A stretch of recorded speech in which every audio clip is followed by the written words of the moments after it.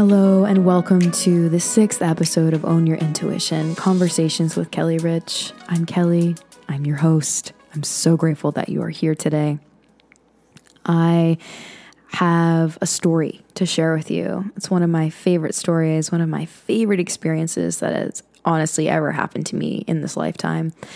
This experience has helped shape my experience to asking for help, especially from the spirit world. This experience has inspired many others to notice support all around them. And I can honestly say this experience changed my life, and I will carry it with me until my last breath. Rewind to the end of 2018, I was flying alone to Hawaii, and I had a lot of fear about that, and I booked myself a ticket to California halfway stop to stay with some friends. And I'd fly out to Hawaii a couple days later and meet my partner. And we were going on vacation, and he was working out there. So we just decided to make it an extended vacation. So he drove me down to Boston from Maine to catch my flight. And I was so nervous for so many reasons. I was in a time of my life where I was deeply devastated personally. I had a lot going on and a lot to process. And I had lost this comfortable side job that I had, and I was really expanding my business in a new way, and I was going in uncharted territory, and personally my life was flipped upside down. I was in a really challenging place, and it's another time, another conversation. I just had a lot moving through me, and I asked Spirit and I asked my guides to send me signs along my travels to keep me safe and to remind me that they were there, and to send me earth angels. And then I let it go. I just trusted that I was held, and I got to Boston. I got to the airport. I got out and I had my ticket. I was so excited. I've flown many times before. However, flying alone, it's just different. I like being with someone. I like traveling with someone, and I just couldn't wait to see my friends. So it was a fear mixed with excitement and just all the feels. I called that experience, and I ended up calling that trip the letting go. I think I called it the letting go tour, or the letting go vacation, all about letting go of control, letting go of how things should be, letting go of expectations, letting go. Right? It sounds so easy and fun. It's yeah, let's let go. Just let go. That was one of my most triggering statements that I would hear from people, especially in the yoga world when I began my journey, my late teens, early 20s, of just let go. Inhale, exhale, just let go. And in my head, I'd be like, how do you do that? I'm here to learn how to let go. If I knew how to let go, I would just let go. Okay? I would just do it. I don't know how. That's why I'm here, right? So all of those things around letting go. It became this buzzword that was always around me. So I was like, okay, I'm going to practice letting go. This is going to be fun. This is going to be great. It's going to be amazing. So get to the airport, and Johnny leaves, my partner, and there I am. I'm alone. Okay. So much freedom, so much adventure awaits me. However, there was still fear, right? That fear of just flying alone, flying for so many reasons energetically. Airports are, historically speaking, extremely challenging for me, just to filter out information and energy and to stay grounded. And, when you're in a metal tube going 400 miles an hour, it can be hard for the energetic body to kind of catch up with the physical body, right? Those jet lag feelings. It's just a lot, right? You're in a confined space with a lot of people, a lot of energies. And, so that's just what was going on. So I'm there, I get there, I'm in line, and I feel myself getting ungrounded. My awareness was just leaving my body. We're going to check out because this is what's comfortable. And I immediately noticed that. So I was like, no, stay in the body. You're okay. I'm safe. I'm grounded. I called upon my guides to send me someone. And I noticed this woman standing in front of me in line or at the baggage, like checking the baggage. And I sparked up conversation. And she truly helped to ground me so deeply. She looked me in the eyes. She calmed my nerves. I was like, am I going to miss my flight? Like, where are you going? We kind of just sparked conversation. And I felt myself slowly yet deeply inhabiting my body again. And at the time, I didn't realize how much of a magical experience that was. More on that to come. How much of an earth angel she was. More on that to come. After we were done speaking, I felt so grateful. I felt a big shift. I felt different. And I silently said to my guides, thank you so much. And my eyes filled up. Like, thank you for sending me this kind person. And even when I think back on it now, I just remember, what was going on in my head. And we don't always know how much our kindness reaches out to someone until we hear a story or they share it with us.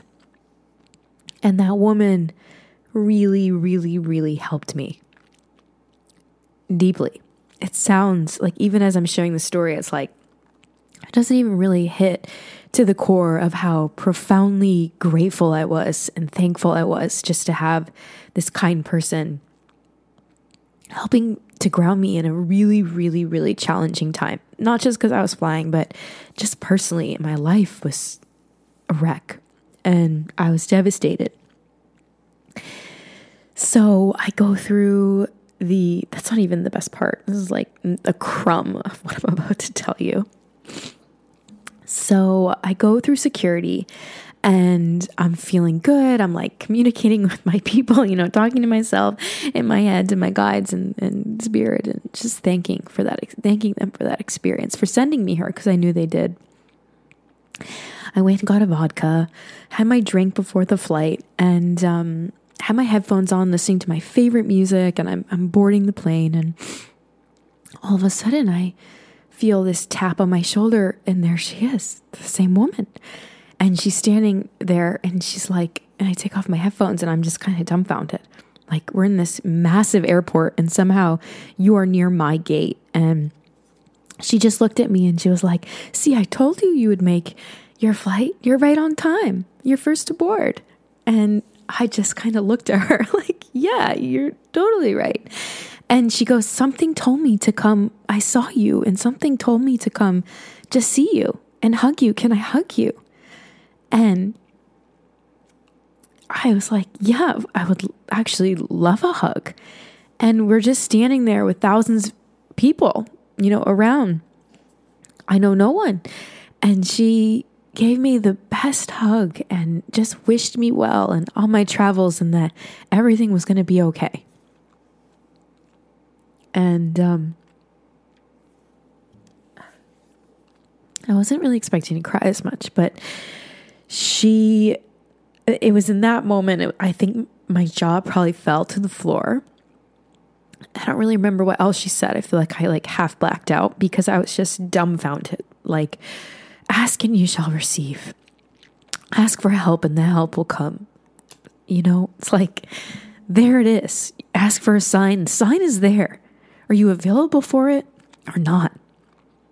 Are you going to open your eyes? Are you going to open your arms or not?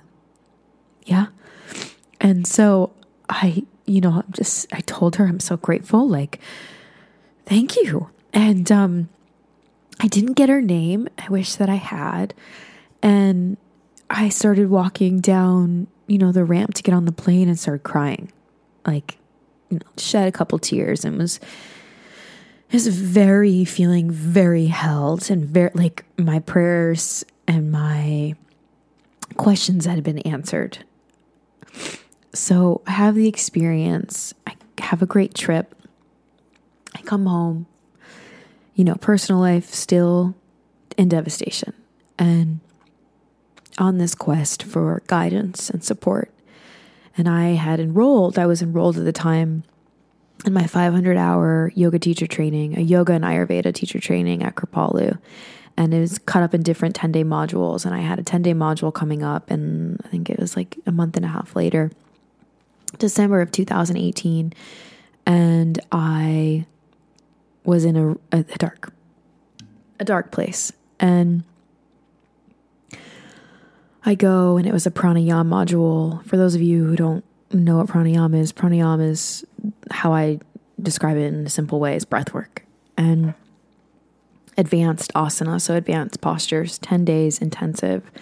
I was in a dorm with 20 people. There's so much energy. I was feeling all the things. And I think it was one of the first days of the training. One of the teachers said, we want to do a disclaimer on this pranayama. It's not for everyone. These techniques can be really intense and can bring up things. And if you are experiencing something heavy right now, the breath work will only enhance that. And I remember sitting there and like rolling my eyes, like I am at my edge already. Like I feel like I'm at a breaking point. And I don't know how much of this I honestly want to do, because I know that I'm not trying to go to this place that I'm unavailable to go, right? So long story short, very challenging experience to be there. And a few days go by, and I was honestly ready to pack my bags. I was on a lunch break. It might have been my like 4th or 5th day out of the 10 days there. And I called my boyfriend, and I called my grandmother, I think, and my therapist, let them all know, like, I'm going home. This is not for me. I can't even get my shit together. Like I am in such a raw, vulnerable place that I feel like I can't be present here. I just had all these excuses and all these things coming up. Very real, very valid. I go to my dorm, like I mentioned to you a moment ago. There was about 20 people there, 20 people in the room, and I hear this voice, and I knew the voice. I didn't know from where. And this woman was packing her bags. She was leaving. It was her last day. And I go, hi, where are you from? You feel so familiar. And she reminded me of someone. And I asked her, do you know this person? And she's like, no, I'm from California. This is my first time here. I've never been to Kripalu. I was like, oh, this looks so familiar. You feel so familiar. And we're kind of chatting and being kind. And then all of a sudden, I see this vision of her in the airport. And she was the woman that had been in the airport when I was flying to California and to Hawaii for that trip. The one that was standing in front of me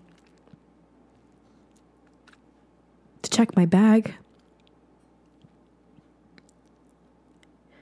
And the woman that gave me a hug as I boarded my plane.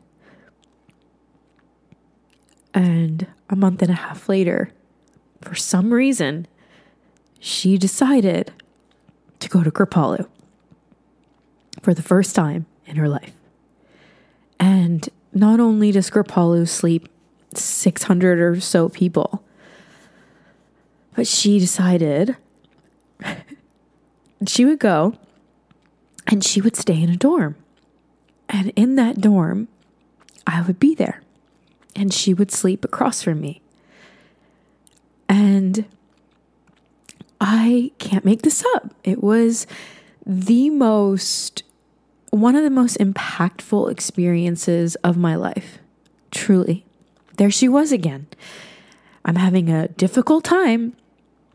And there she is. Like, we're just going to pluck her down in your life when you need her the most, okay? We're going to do this again. We did it twice already, the same place in that airport, but we're going to fly her back a few thousand miles when you're at a really low point, just to remind you that we have you, that we've got you, and that you are so deeply supported. So I start crying. I'm in the dorm and, again, there's 20, I think it slept 22 people. So there's other people in the room and they're freaking out. Like they're gasping and they're like, what is going on right now? Like, what? And I felt like we were in a tunnel together. Her name was Ellie Ann. And Ellie Ann and I were just like in this place of absolute wonder, absolute magic, absolute like what in the actual, like what the fuck, right? Like what is going on right now? And I'm crying and she's crying and she remembered me and she was like, talking about the experience and how she just felt called to come over and how she didn't know why she was really at Kripalu. She just signed up for this weekend long thing and she had been sleeping across from me for a couple nights, like the whole weekend. And I just remember I remember feeling like you are my angel. You are a walking, living, breathing angel. Because in that moment, I knew I could continue on with the program.